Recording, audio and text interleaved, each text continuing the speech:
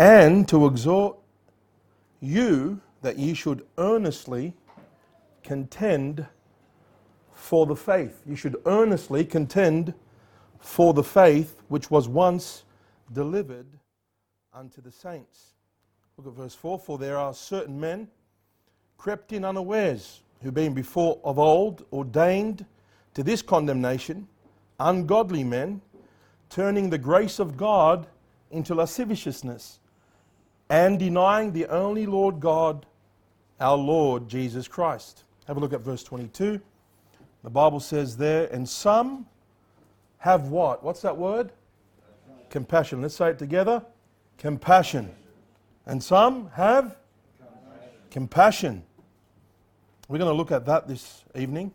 Making a difference. And others save with fear, pulling them out of the fire, hating even the garment spotted by the flesh. It's very clear that Jude is actually instructing Christians, the saints of God, to contend earnestly for the faith. The faith is being under attack by false teachers and false professing believers, if you will, carnal professing believers, turning the grace of God into lasciviousness.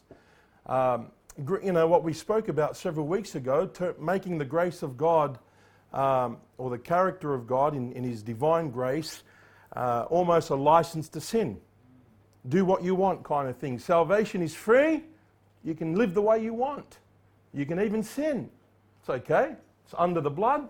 You're justified by faith. People are abusing the doctrines of grace. Now, do we have liberty in Christ? Absolutely. But we should never use it as an occasion for the flesh, but rather serving one another. Are we saved by grace? Absolutely. But that doesn't mean we go and sin, but rather it means we go and serve God. But these guys crept in unawares, turning the doctrine of grace into lasciviousness, cheap, salvation, if you will. That this salvation doesn't bring about change. This salvation that doesn't bring about a new creature. This salvation that advocates for, sinful lifestyles. That you can live in your sin, it's okay, you're saved. You can do what you want. You can go and live the way you want. You can, simply go and enjoy the pleasures of this world. That's what these creeps were creeping in and practically influencing the saints of God. I'm going to say to you today that the saints of God are influenced by this. Yeah. The flesh doesn't need much. We're already struggling. We're already struggling to live holy lives. We don't need these creeps to come and pamper the flesh and say, it's okay, it's all right. This church in Warners Bay says it's okay to be broken. Well, it's okay to be broken, but not to stay broken because of sin. God wants to save us and change us. That's the whole point of salvation, is to change us, is to save us to what? Change us. The problem with people is today they claim they have salvation, but there's no new creature in their life. Nothing's taken place. We go out, we try to tell people about the Lord Jesus Christ, and we try to compel them, the whole world lieth in wickedness, and we try to give them some light, and you meet, lo and behold, some professing Christians that amongst them thinking that they're okay. I was out there last week preaching to a group of people Halloween night and contending with them and trying to wrestle with them and try to help them understand, salvation. And there was a professing believer amongst them. And I can almost see that she was interested in what was said. And I said right at the end, I addressed my attention to her. I said, what about you? She said, what about me? I'm a Christian. My parents are pastors. I go to church every Sunday. I said, what are you doing out here? She said, well, what's wrong with that? Oh, what do you mean what's wrong with that? What are you doing, these God haters? What are you doing, these people that are undermining God? These God haters that are laughing and mocking of God. You're befriending people like this? And she looked at me and she left the group and she went crying. Earnestly contend. It's okay. This drunkard guy came up that was hanging around for a couple of hours. He said, oh man, I don't know what you said to her, but you upset her. And I said, no, that's good, brother. I said it to who? One of the guys. I said, to you. Remember I said to you, see that lady? I said, she's gone. She's been affected. You know, sometimes we don't contend for the faith because we just make Christians, professing Christians, feel that they're okay because they hold the name Christian. That's sad. You know, today we see the whole world life in wickedness, but can I say something to you? Professing Christians and the church is lying in wickedness. You know how many candlesticks are put out? You know how many people that once were on fire and getting rid of things and throwing them out, put them in the fire, are now embracing things back, bringing them back because these preachers are saying it's okay. It's okay. These people over there, they're fundamentalists. They're too much. And the convictions that they once had through the Holy Spirit of God are thrown out in the bin now. They're embracing the things that they once left. They're turning back, going back to their vomit, going back to idols, games, people of God playing Nintendo, watching filth on TV. Yeah, they're professing believers. You walk into the houses and you see that their room is no different than an unbeliever. We're contending earnestly for the faith because the faith that brings salvation teaches us to deny ungodliness and worldly lust. That's a Bible truth. But people want to sit on their blessed hope and claim to have a free gift. You can claim it, but how are you living? Are you living according to the will of God? Are you living according to the new creature? Is this grace changing your life? Is salvation leading you into sanctification? Because James says, if it's not, what kind of faith do you have? It's dead, fruitless, produces nothing. But many Christians claim that they're saved by grace and they're going to heaven, but their life does not speak it. And what I'm going to say to you today is that we need to be contending with these Christians. And it's hard to. Because all of a sudden, here comes the judge. Here comes the judge. Who are you to judge me? Who are you to tell me? You know, and all of a sudden, listen, your life is challenged. Because you're trying to contend and you're trying to help someone, and then God, simply works in your life and uses that person to say, who are you to judge? Take out the beam out of your own eye, and then all of a sudden the Holy Spirit says, yeah, take it out. Go home. Is there anything that you need to get rid of? Not justify. Amen. Yeah, go home. Amen. You know how many times I've contended with Christians, I realise they've said something, what about this and what's wrong with this? And I realise, I need to go home and get rid of that too. Not justify it and say, it's okay, we can do that because I'm doing it. Who's the standard? Yeah. Christ, the Holy Word of God. They're the standard. This is the Word of God, the Holy Word of God, the living God. We follow after Him. We don't follow after each other's convictions and standards that are dumbed down because of the culture. That's what's taking place. Or Mr. So-and-so said, or this person said, over here, he makes it very clear, and some having compassion, making a difference. What's compassion? See, this is the thing. If we contend without compassion, we're done. One of our motivations for contending is our obedience to the Scripture. We want to contend because we want to love God and obey God. But another motivation that should motivate us is compassion, which is stemmed from love. Love in our hearts for people, pure love, the love of Christ.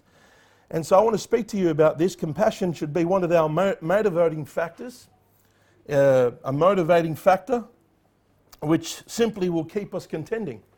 When the compassion is gone, when you have no love in your heart for people, the contending stops.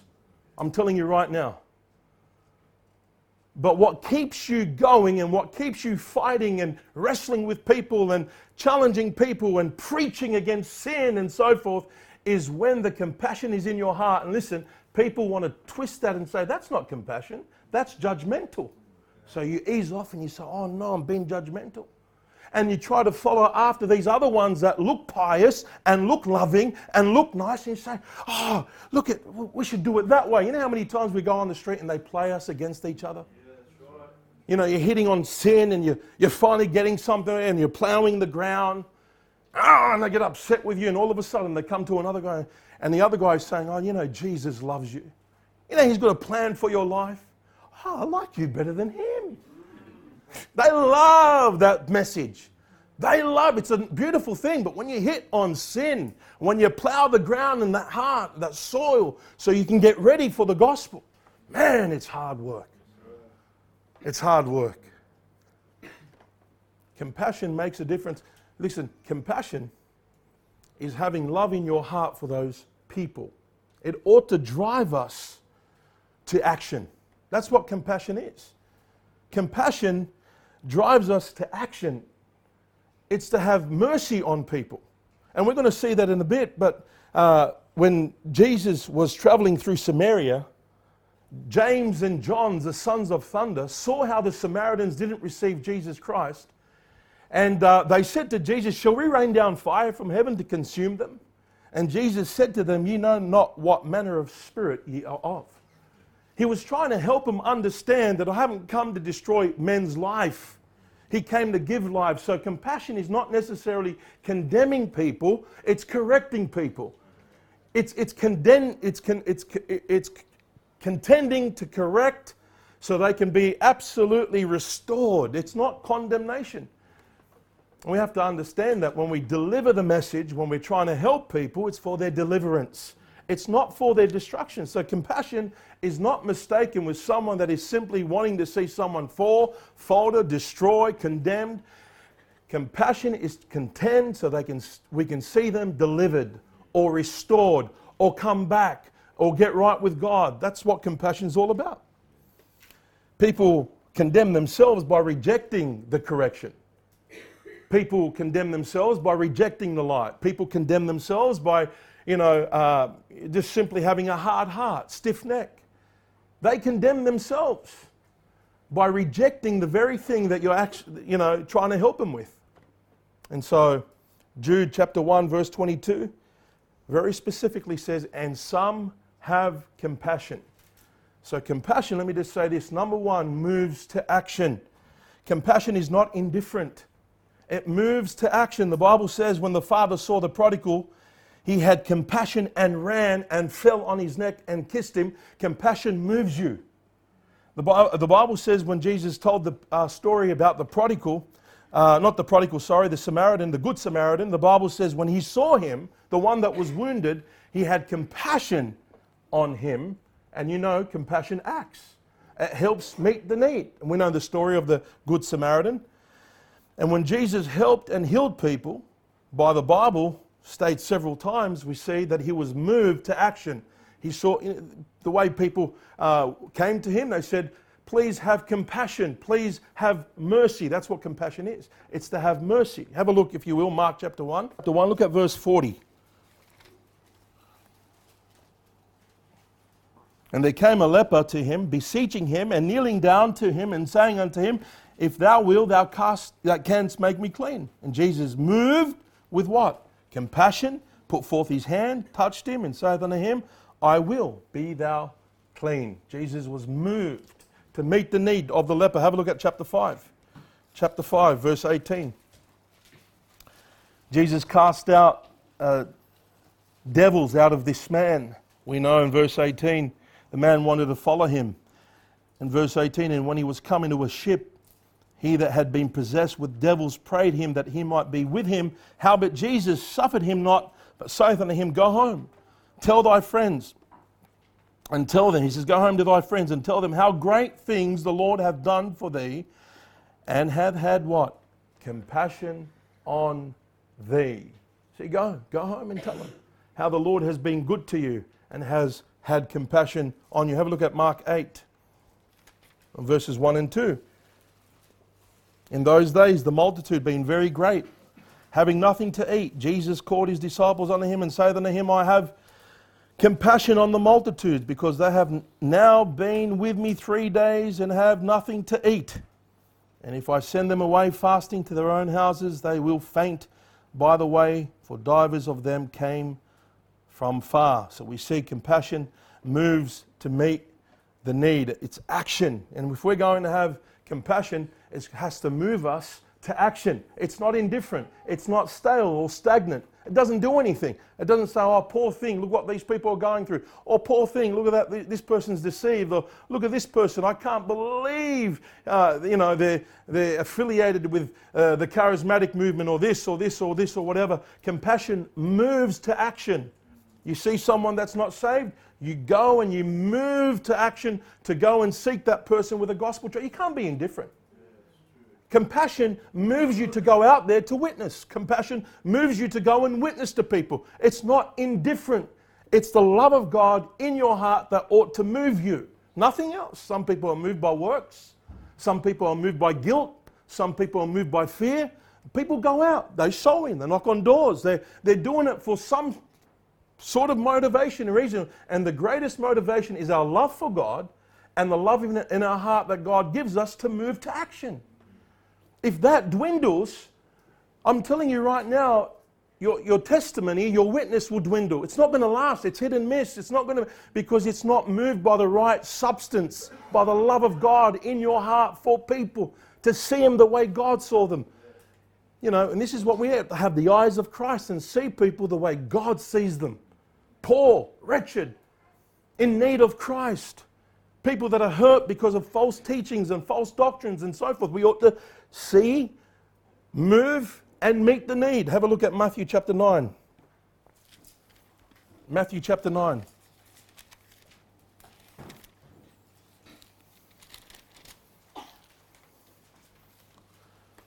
Matthew chapter 9, look at verse 35. I think this is one of my favorite passages regarding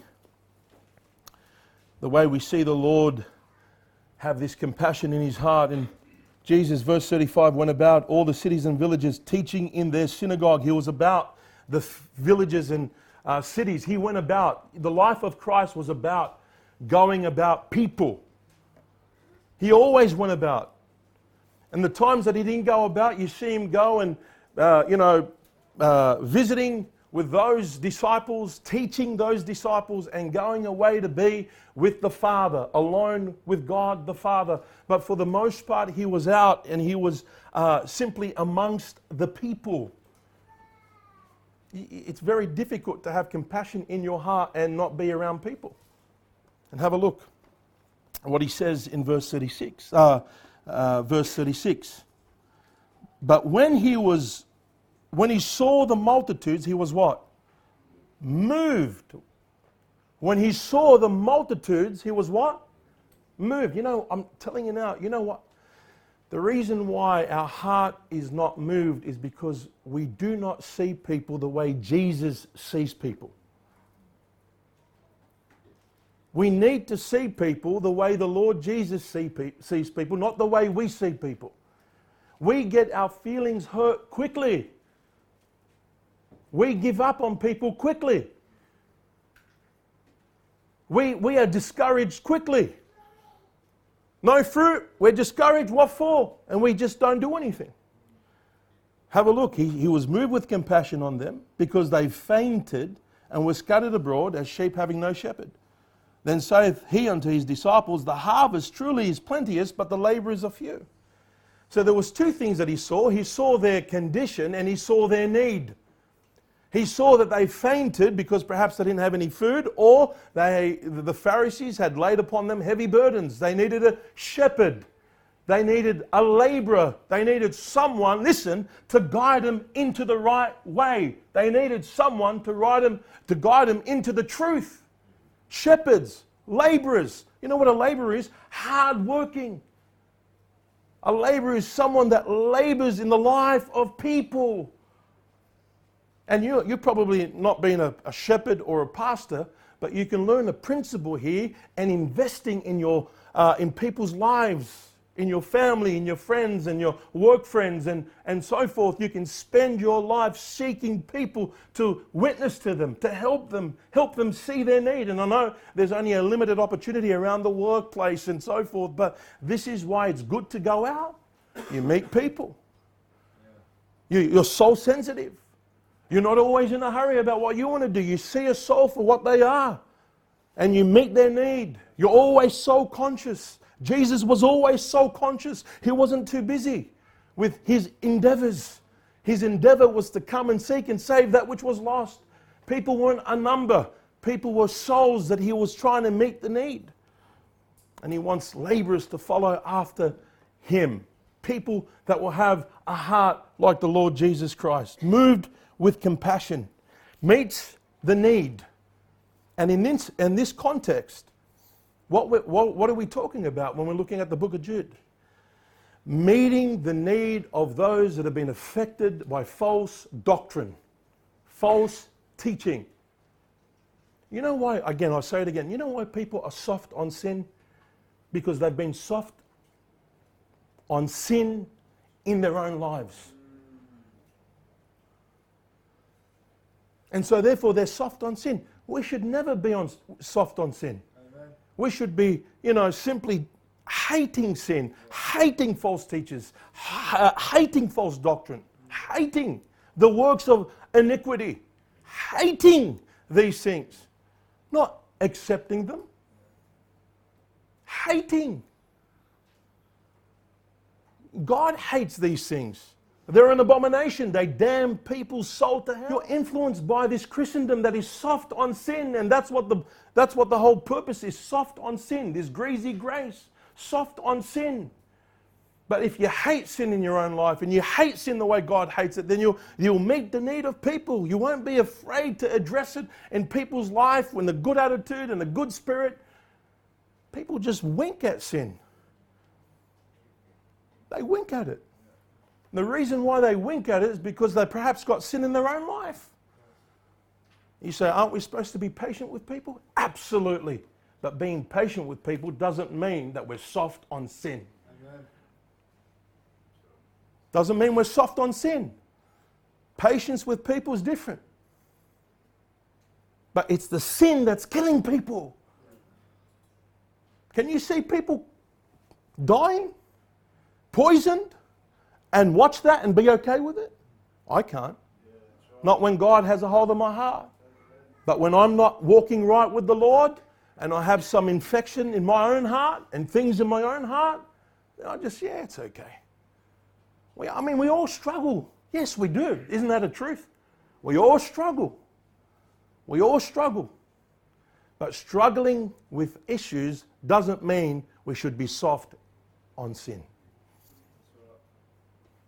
Compassion that makes a difference is to meet the need of a person. And to meet the need is to expose the sinful behavior of false teachers and the influence that they're causing in the heart of Christendom. Christendom is a mess because of the false teaching that's permeating in the house of God.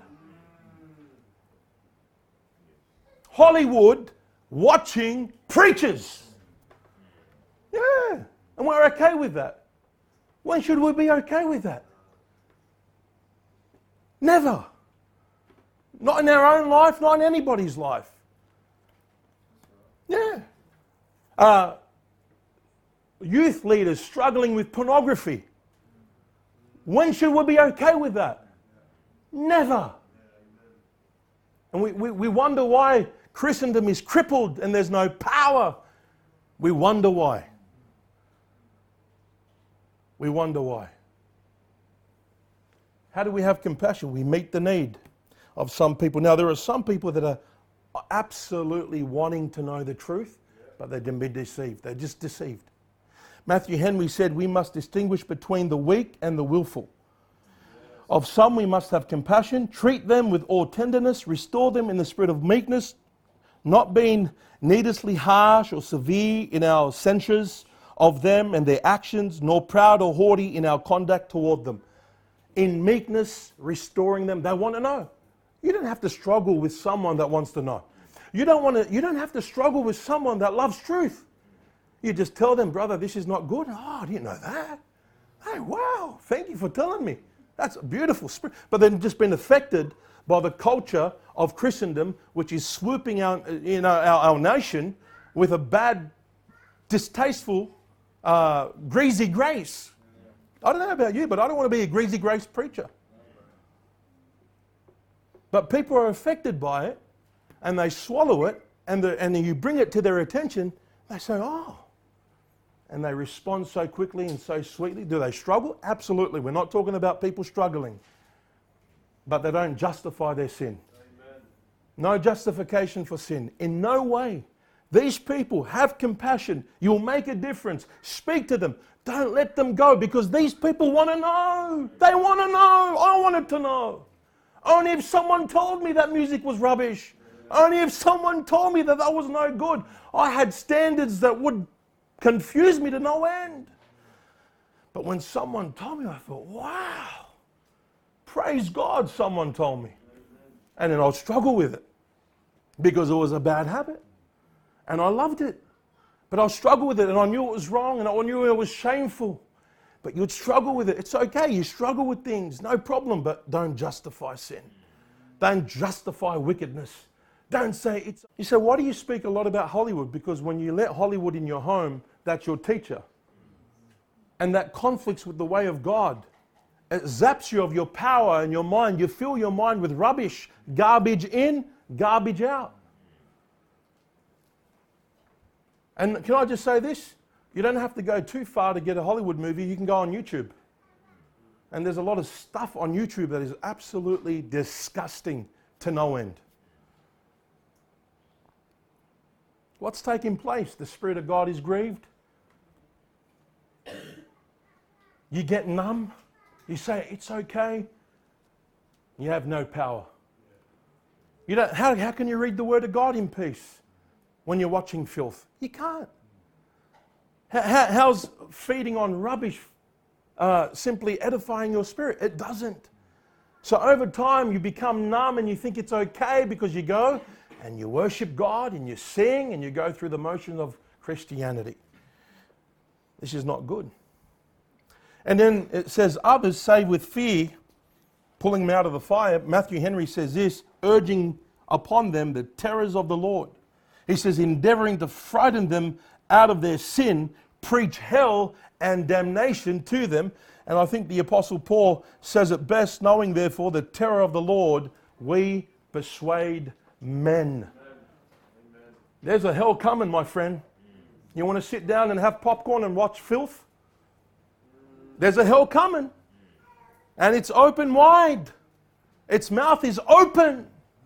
You want to go and watch pornography and watch filth? You want to go out with people that deny the Lord? You want to go and justify your sin? It's not going to happen. Not in the eyes of God. He's going to deal with it.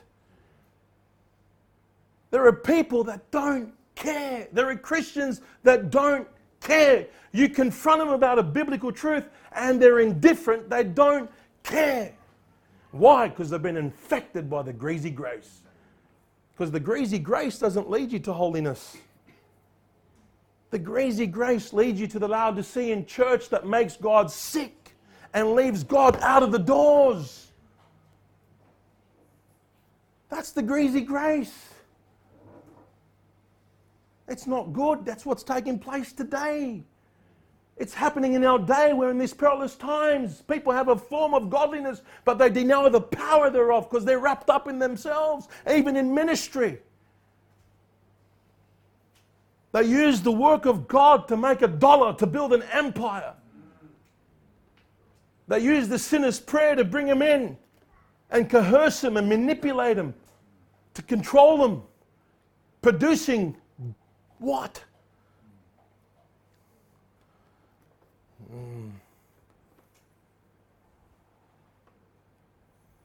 You need to, some pulling them out of the fire. What's that? Preaching, confronting, contending. We see it through and through. The Apostle Paul said in 2 Corinthians 2:4, he says, for out of much affliction and anguish of heart I wrote unto you with many tears, not that you should be grieved, but that you might know the love which I have more abundantly unto you. You look at 1 Corinthians, my friends, 1 Corinthians, and you see what a weighty letter. Truth after truth, correction after correction. Yes, rebuke after rebuke. But his heart was grieving in sorrow, full of compassion for them. He says, for out of much affliction and anguish of heart I wrote unto you with many tears. I can just imagine under the influence of the Holy Spirit, him writing that letter. For what purpose? For their own good, for their own restoration. And it's hard to tell people the truth. It's hard to confront somebody. It's hard to go and tell somebody, hey, you're not really living the way you ought to. It's hard. When the Holy Spirit of God convicts us, it's hard. We choke. We say, oh God, it's hard. We wrestle. We hear preaching and we wrestle and we fight and we buck. It's hard. The wisdom of God says in Proverbs chapter 27, have a look. Have a look at what the Bible says in Proverbs 27.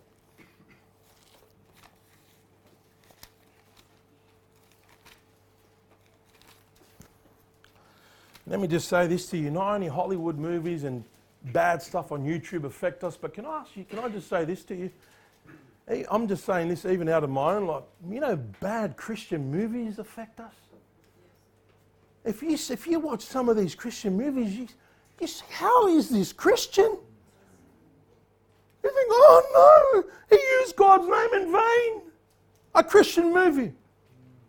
And then you can meet another Christian and say, oh, that was a wonderful movie. Have you seen this movie? Thinking, oh, there's something wrong. Now, I know there's a potential growth in someone's life. I know I embraced some Christian movies at a young age that wasn't no good. And now I thought I'll throw them in the bin. I don't recommend them at all. I used to hand them out. I know there's a potential of growth there. I understand it. But that's the whole point of contending with somebody and loving somebody with compassion, to say, I wish someone told me back then that's not a good movie, here's why. Amen. I'm not justifying that it's okay to watch bad movies and later on it's, I'm just saying there was a work of grace done in my life and I wish someone told me back then that's not a good movie to watch. You say, what's wrong with telling someone that's not a good movie to watch? It's protecting them. It's keeping them from the subtle messages that are in these movies. Yeah, have a look at Proverbs 27, look at verse 5. Open rebuke is better than what? Secret love. Faithful are the wounds of a friend, but the kisses of the enemy are what? Okay, you know what the most deceitful thing that you can ever do? Let me just say this. I want to say this very clearly. When you are talking with people that are Christians and you're fellowshipping with them and you know that there's a serious problem, or they're, it's serious. It's not. We're not talking about people going through struggles and growing and so forth. Don't, try to, get this wrong. But people that are affected by the charismatic movement, people that are struggling, people that have been influenced, people that are just need help biblically, and you don't tell them anything. You fellowship with them, and you make out they're okay when they're not. That's the worst thing that you can ever do. Listen, brethren, that's not compassion. You know what's that? Fake peace. To keep the friendship alive. That's not compassion. And we're talking about a serious problem. We're not talking about things that people struggle with. Paul wanted the Corinthians to know his motive why he wrote that letter, and it was out of a broken heart for them. At one particular point, he thought he was too hard on them. But then he saw their repentance and he thanked God that he was, under the inspiration of the Holy Spirit, firm with them and confronted them because it produced fruit of repentance. It was a blessing. And in 2 Corinthians, he said, the more I love you, the less I what? Be loved. Why? Because I tell you the truth. Why? Because I keep correcting you. Why? Because I'm trying to help you and guide you. It's one of the hardest things. I don't think anybody thrives in correcting or exposing someone. I think it's one of the hardest things to do. But it's the most needful thing. Jude is helping us, having compassion by telling us about these creeps. And if you look at the description, very vivid. I mean, you look at the description of these creeps and you think, wow, that's a weighty description about these creeps. I mean, they're creeps. They're wolves in sheep clothing. They're deceitful workers. They're false teachers. They're people that just undermine the work of God. And it's absolutely coming into the church. It's coming in rapidly. People are embracing it. I think one of the greatest examples that I see is like we saw recently is Jeremiah. If you want to turn there, Jeremiah, born a prophet, appointed prophet by God, Jeremiah 4. Compassion doesn't make people think that they're okay when they're not. It doesn't. Greasy grace teaches, hey, that you're okay. It's okay to be broken. And it's okay to stay broken. It's okay to be depressed. It's okay if you got these things in your life. It's okay. And it stops there. It stops there. It doesn't help them recover. It doesn't help them simply grow and trust the Lord in areas that they should be trusting the Lord. It just allows them to be okay in their sin and in their struggle. It justifies where they're at. It's okay. No problem. We all struggle with it. It's okay to struggle with pornography. We all struggle with it. No, it's not okay to not get the victory over it. It's poison. The commercials on YouTube, you're inundated everywhere, out there, everywhere. Listen, it's killing our society. The devil knows what he's doing. It's luring people. Men, you ought to just absolutely say, I'm not going to be a part of that. I'm not going to click on that. You know, I'm telling you, if you're accustomed to clicking on filth, man or woman, just get rid of your phone if you have to get a flip phone. I'm telling you right now. Kick it to the curb. You don't need a smartphone if you're struggling with that filth. It's killing you. But people are so numb, they can't feel anything. They just watch like it's nothing. It doesn't do anything. It's like, yuck, it's an abomination. It doesn't. They're desensitized. They see it now and it's like nothing because it's all over the shop and it's in the churches. We ought to say this is an abomination. This is filth. Our kids ought to know that this is disgusting. When they see naked people on the street, not to think that's normal. That's not normal. Just because there's a little water on the street next to a beach and there's water doesn't mean that you can take your clothes off. Christians go, sit on beaches, sunbaking, saying a prayer before they go into the water. God, protect us from the sharks. Yeah. So what are you talking about? I used to be one of them. Yeah. We used to fast and pray at the beach. Yeah. You're carnal Christian. God meets you where you're at. There's no problem with that. I wish someone told us, what are you doing here, Christians? I wish I met someone like Buddy on at the beach. What are you doing here? What are you doing here? I'm just handing out tracts. I'm handing out tracts. That's what I'm doing. You know, there's special grace for people that go into Sodom to get those people. There's special grace given. I believe that with all my heart. Jesus approached a Samaritan woman that loved men. He approached her, had mercy upon her. God can give us grace to approach people with the gospel. But if you don't and you can't, flee, run, don't put yourself in that predicament. Ladies, you should never be trying to witness to a man. Men, they're just ungodly men, want one thing in their mind. I'm telling you, don't put yourself in that predicament. Grab someone and say, hey, can you preach to this person? Can you witness to this person? Don't spend a lot of time witnessing to men. Give them a track and run. Yeah, I'm being serious. Same thing with men. Men, don't spend, if you can't, simply control yourself, and you're going to just simply be swayed by the strange woman, don't put yourself in that predicament. Amen. Don't put yourself in that predicament. Stay pure. God knows how to reach people. There's no problem with that. There's no problem with that at all. But Jeremiah, what a prophet. I mean, addressing the sins of God's people. I want you to see the compassion that he had upon these people. God gave him that compassion. There's no doubt about that. He was an appointed prophet by God to help God's people to see their need. That's compassion. Compassion is to help people see their need. Have a look at verse 4. Look at verse 4. Chapter 4, look at verse 4. Circumcise yourselves to the Lord and take away the foreskin of your what? Heart. You know what God is looking for? God is looking for a heart that's circumcised, not outward circumcision. He's looking for a heart that's changed, not someone that looks the part.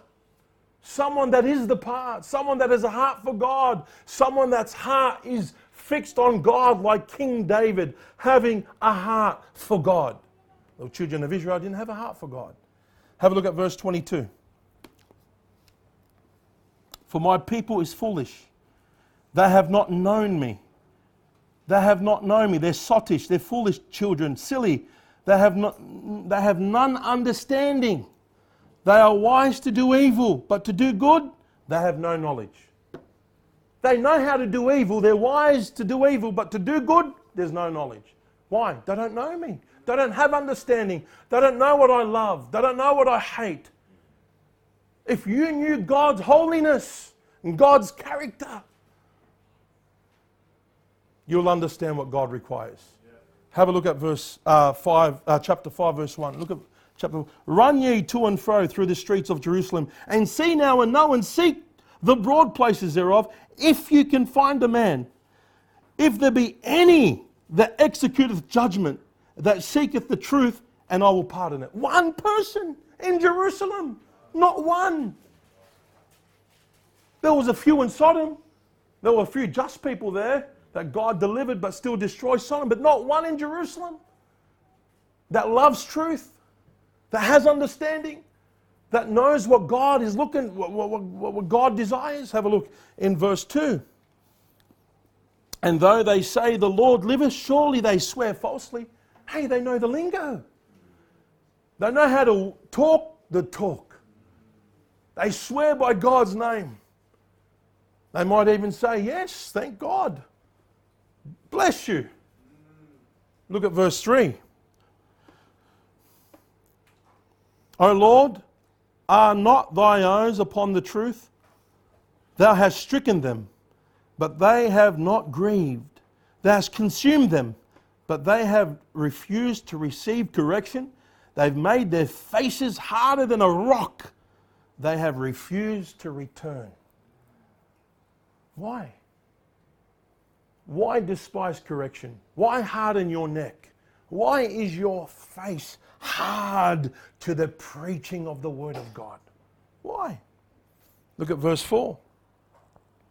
Therefore I say, surely these are poor, they are foolish, for they know not the way of the Lord, nor the judgment of their God. Who in the Old Testament, what church was in poverty? The Laodicean church. Poor and wretched. Poor, we're talking about a church of God that was poor and wretched because they did not, what? Hearken to God's counsel. That's what happens. I mean, look at the church at Corinth. Can you believe that someone can actually live like that as a Christian? Look what they've committed. And to refuse instruction and have your face hard as a rock and not respond to the Word of God is to be poor. And have a look at chapter 6. Have a look at verse 12. Verse 12 in chapter 5. They have belied the Lord and said, it is not He, neither shall evil come upon us, neither shall we see sword or famine. Now these people are just deluded and in denial. They're thinking that judgment's not going to come upon them. They're not going to be dealt with. I mean, we're talking about people that think they're going to escape sin. Listen, you're not going to escape sin. God gives you room to repent, but if you continue to be hard-hearted, and if you're God's people, He will chasten you, and He will correct you, and for whom the Lord loveth, He chasteneth. You say, no, God's not going to, no, I'll be okay. I mean, God's let me do it that far. Look how long God's been patient with me and long-suffering. Look, and He'll continue to be. And we fall for the trap. No, don't fall for the trap. God will deal even with His own people. God will deal with us if we're just hardened. They were in denial. Look how they treated the prophets. Look at the preachers. Look at the next verse. Verse 13. And the prophets shall become wind, and the word is not in them. Thus shall it be done unto them. The prophets of God shall become wind. They're just all talk. Talk, talk, talk, talk, talk. Full of wind. As a matter of fact, what they're prophesying, that's what's going to happen to them. Can you actually, wow, brazen. That's brazen. Have a look at the next verse. Verse 22. Fear ye not me, saith the Lord. Will ye not tremble at my presence, which have placed the sand for the bound of the sea by a perpetual decree, that it cannot pass, and though the waves thereof are tossed themselves, yet can they not prevail. Though they roar, yet can they not pass over. But this people have a revolting and rebellious heart. They are revolted and gone. Don't you fear God? Don't you fear the Lord? You're just rebellious. You don't respond to correction. You don't respond to instruction. There's no change. You don't do anything. I mean, what do you do with the people that don't care about preaching and don't care about, preaching the Word of God? What do? Preach the Word. You be instant, in season, out of season, preach. Rebuke, reproof, exhort with all long suffering and doctrine. For a time will come, and we're in that time where will they not endure sound doctrine. They don't want it.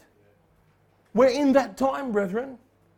The Word of God is like a smorgasbord. Pick and choose what you want to do, what makes you feel good, and jump over those things that are just hard to receive. Have a look at chapter 6. Verse 31. I keep going, chapter 6. But verse 31 puts the wicked icing on the cake. I mean, look how wicked this is. The prophets prophesy falsely, and the priests bear rule by their means, and my people love to have it so, and what will ye do in the end thereof? So the greasy grace preachers are prophesying. Tell them, one hand the prophets are preaching, saying this is not acceptable to God. These other ones are saying it's okay, don't listen to them. Don't listen to them. They're just too much. They don't know what they're talking about. They're full of wind. And they love it. You say why? We're going to get there in a moment. Because they love their sin. That's why. They love their sin. You got the preachers pounding and preaching their heart out and saying, repent and turn from your wicked ways. And saying, it's okay. These guys don't know what they're talking about. Oh, yeah. And they love it. They love your sugar-coated messages. They love preachers that undermine your sin. May God help us that we're not one of these people. Amen. Look at chapter 6. Look at verse 10. To whom shall I speak and give warning, that they may hear? Behold, their ear is uncircumcised, and they cannot hearken, because the word of the Lord is unto them a reproach, and they have no delight in it. Their ear is uncircumcised, let alone their heart. It's not even going through their ear to hit their heart. Their ear is uncircumcised. They don't even want to hear it. Why? Because the word of God, it cramps their style. It's a reproach to them. They despise it. It's not a delight. Look at verse 13. For from the least of them, even unto the greatest of them, every one is given to covetousness, and from the prophet, even unto the priest, every one dealeth falsely. They're covetous. They have an evil eye. Their eye is not single. And they deal falsely. They don't deal with understanding heart. They deal falsely. That's not good. Deceitfully. Look at verse 14. They have healed also the hurt of the daughters of my people, slightly saying, peace, peace. Where is no peace? It's fake. It's a phony. It's a lie. Peace, peace. There is no peace. Look at verse 15. Were they ashamed when they have committed an abomination? Nay, they were not at all ashamed, neither could they blush.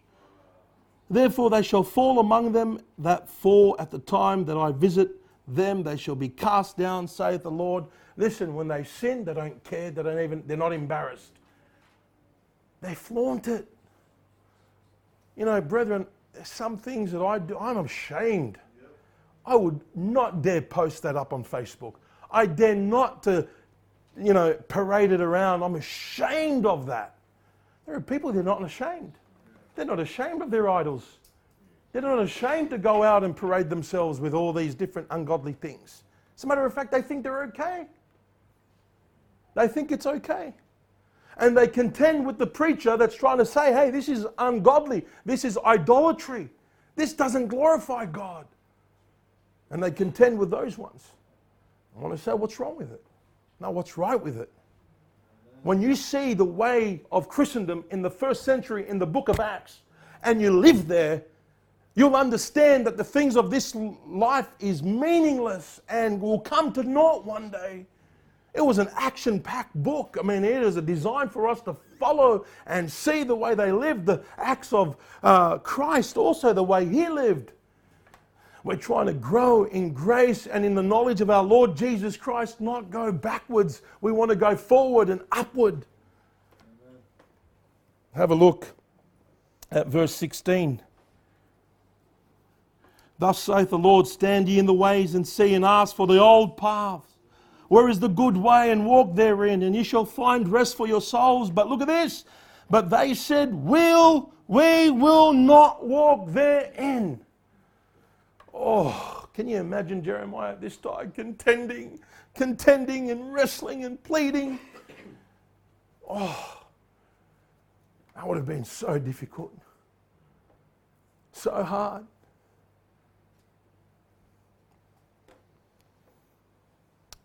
Have a look at verse 17.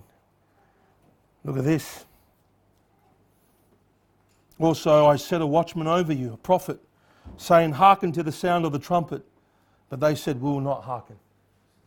You know, a trumpet is blown to warn people. Hey, to warn them from what? Danger. To warn them from the impending judgment to come. Listen, if you don't turn, you don't amend your ways, judgment's coming.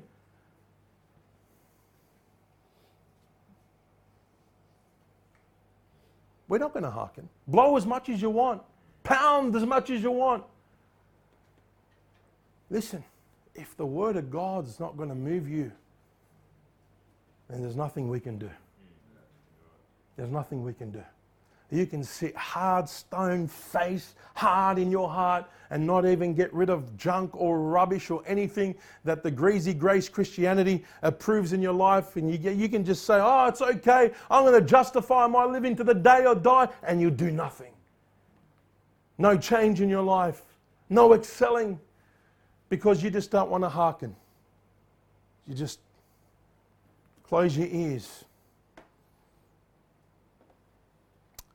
He says in verse 20, to what purpose, look at this, this is just bizarre. To what purpose cometh thee to me, incense from Sheba, and the sweet cane from a far country? Your burnt offerings are not acceptable, your sacrifices sweet unto me. No, they're not acceptable. I don't accept them. What purpose are you coming to sacrifice to me? What purpose? Why do you even bother? Listen, what if you want to go live the life of the adulterer and adultery and covetousness and lies and deceit, why do you even bother coming to sing praises? A sacrifice to God. What purpose? That's one thing I could not understand. You want your lust? Go have it. But why do you want God in your life? Don't deceive yourself. You can't serve two masters. All the way from the beginning to the end we see you can't serve two masters. All the way from Moses, all the way to Christ, and all the way now in the epistles, and all the way to Revelation, we see there's two types of Christians or professing believers. Those that love God and those that didn't. They loved themselves. Lovers of pleasures more than... Who's on the Lord's side? Come here. You want to worship Baal? Worship him. If he be your God, then go for it. But if God be your God, worship him. Hey, I'm going to let you know. For me and my house, we're going to serve the Lord. It's not a cliche and a writing on the wall. It ought to be a reality in our life. And worshiping and serving God is not a Sunday thing. It's Monday, Tuesday, Wednesday, Thursday, Friday, Saturday, Sunday. Want to go and live like the devil Monday to Saturday and go and dance on Sunday and praise the Lord? And go watch the footy and go, yeah, and go and go, oh, here it is, the football. Oh, the football, what's so good about the football? Idolatry, TAB, gambling, cheerleaders. I mean, how far do you want to go to see that's idolatry and against God? How far do you want to even go? That ought to be a no-brainer for some people that can't see it because they've got other junk in their life. They can't see because they're blinded by other things. They're not willing to let go. For all their life, they say, what's wrong with it? It's too much. Well, say it to the day you die and do nothing for God. What for this incense? What for this? What, do you think God needs our money? He wants our heart. He wants every part of us. He wants us to surrender to every bit, every living sacrifice, holy and acceptable unto God. Messages like this make people harder and say, Christianity. Well, yes, to your own hurt and destruction. Living sacrifice. I'm a dead man walking in the will of God to serve Him, not to live a double life. That junk, that filth needs to get away. I mean, I can't worship God and watch filth. I can't do that.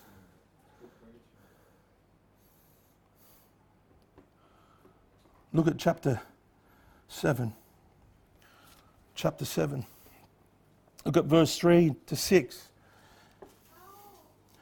Thus saith the Lord of hosts, of God of Israel, amend your ways and your doings, and I will cause you to dwell in this place. Amend them. Amend them. That was the call to Israel, and our call for the church. Repent. Amend your ways. To whom the Lord loveth, He chasteneth. Amend, turn, we've got time. Hey, it's the Laodicean age, it's a bad age, but we don't have to be a statistic.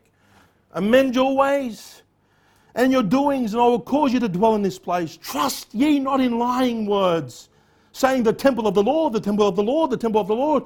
If ye thoroughly amend your ways and your doings, if ye thoroughly execute judgment between a man and his neighbour, if ye oppress not the stranger, the fatherless and the widows, and shed not innocent blood in this place, neither walk after other gods to your hurt, then will I cause you to dwell in this place. Blessings come when we obey God.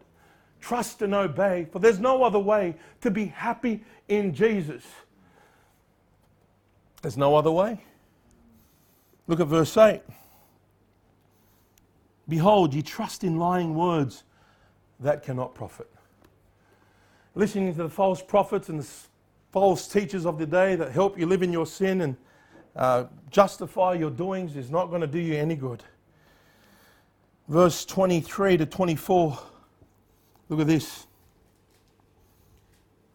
But this thing command I them, saying, obey my voice, and I will be your God, and ye shall be my people. And walk ye in the ways that I have commanded you, that ye may dwell, that it may be well unto you. But they hearken not, nor incline their ears, but walked in their counsel, in the imagination of their evil heart, and went backward and not what? Forward. They went backward and not forward. Look at chapter 8, verse 5. Why then is this people of Jerusalem slidden back by perpetual backsliding?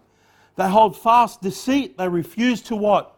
Return. Perpetual. They weren't going forward. They weren't stagnant. They were just going back and back and back. And the preaching and the reproof and the prophet sounding the trumpet caused them to harden their face even more. And they went back even more, back even more, and back even more. Instead of the word of God helping them, it was a reproach unto them. We should never despise preaching like this. This is the very thing that helped me be where I am by the grace of God. And the moment you despise it, it's to your own hurt. And the reason why we sit and we're struggling and so forth, because something's happening in our hearts. And if the preacher didn't step on our toes by good preaching, then we'll be okay. But when then something happens, we're like, oh, yes, there's a struggle. I think it was Nathan Shirley that said, if you have your foot in the wrong place, and if God steps on your foot, then it's in the wrong place. Isn't that right? You said that, and it's true. If God steps on your toes, maybe you got it in the wrong place. Amen? Just put it back. Amen? Yeah, just go back. Amend your ways. Listen and hearken and do the very thing that God's called you to do. Mend your ways. Look at chapter 9. Almost finished. Chapter 9.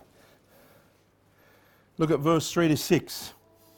And they bend their tongues like their bow for lies, but they are not valiant for the truth upon the earth. For they proceed from evil to evil, and they know not me, saith the Lord. Take heed, every one of his neighbour, and trust ye not in any brother, for every brother will utterly supplant, and his neighbour will walk with slanders, and they will deceive every one his neighbour, and will not speak the truth. They have taught their tongue to speak lies, and weary themselves to commit iniquity. Look at verse 6. Thine habitation is in the midst of deceit. Through deceit they refuse to know me, saith the Lord. Because of lies and deception and deceit and not walking in the way of truth and believing these lies, they continue to walk away from the truth. Almost done. Look at verse 23, and we're done with Jeremiah. Look at this. Don't miss this. Thus saith the Lord, let not the wise man glory in his what? Wisdom. Neither let the mighty man glory in his what? Might.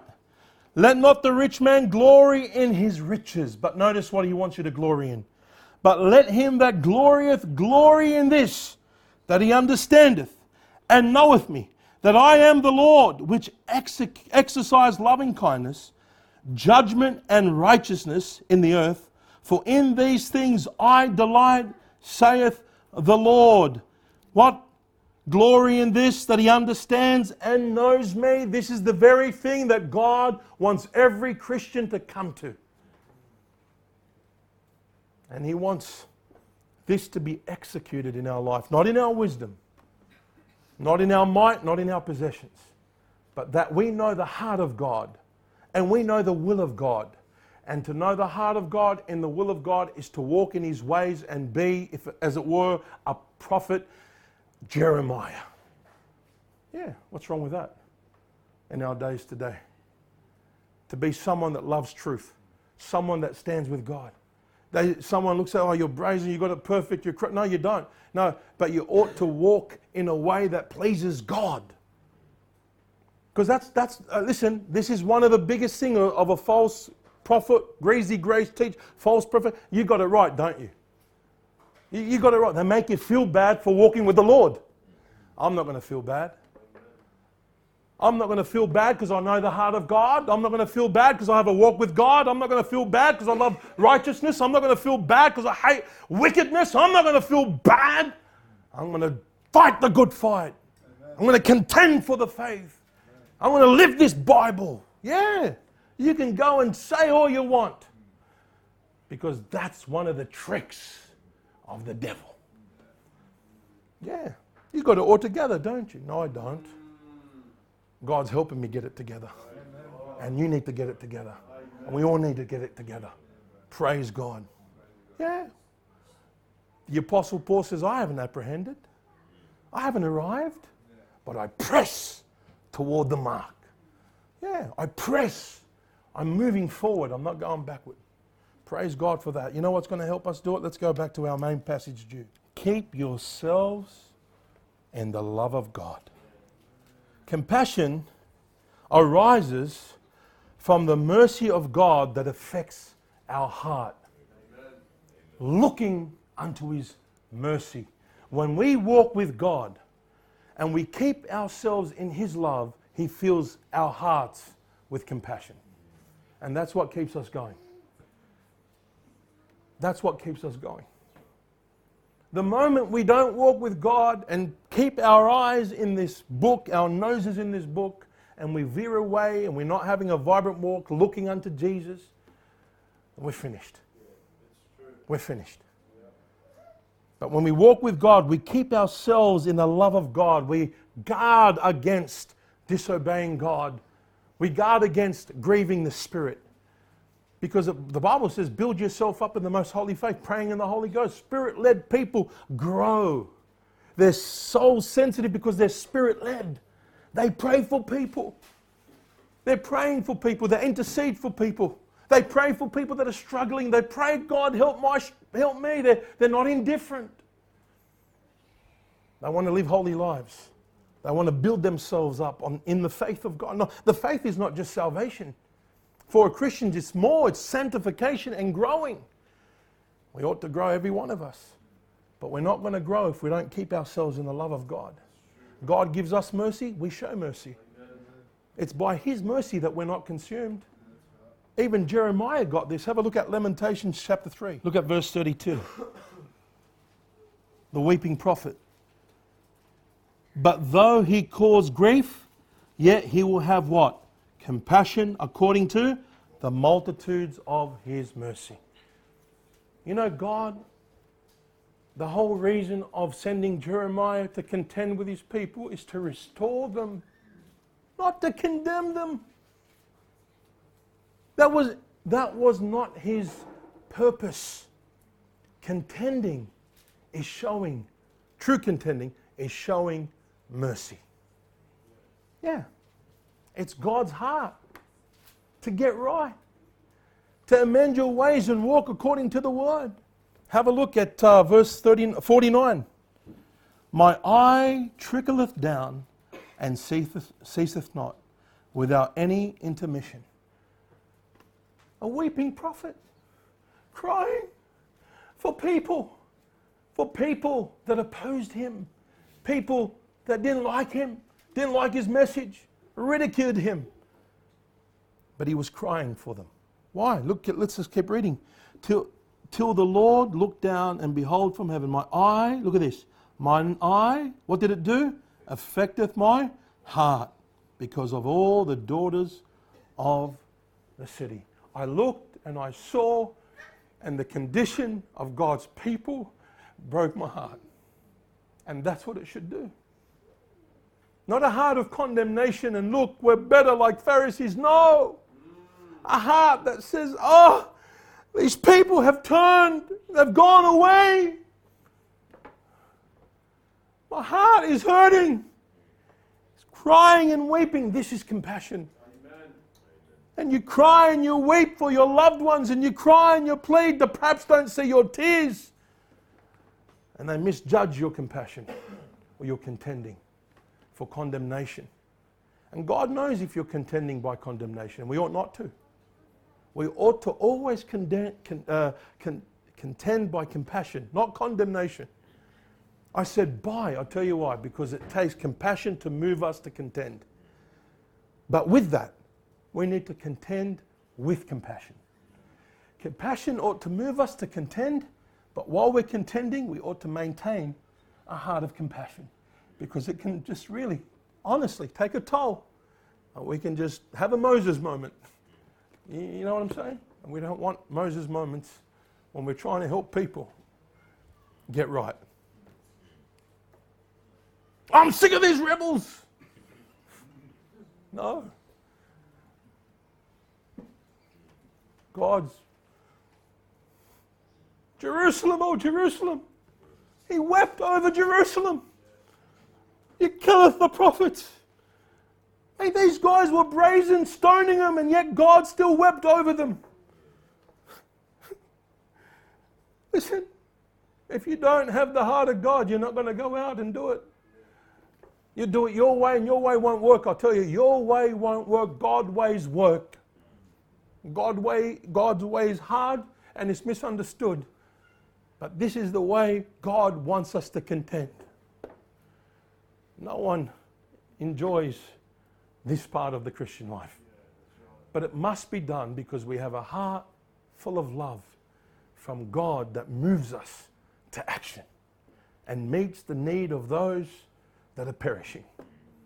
Christians that are caught up in the filth of this greasy grace Christianity, and those people that are just lost and have a bad example of Christianity, we need to contend with both. But listen, you can't contend if you're not where God wants you to be.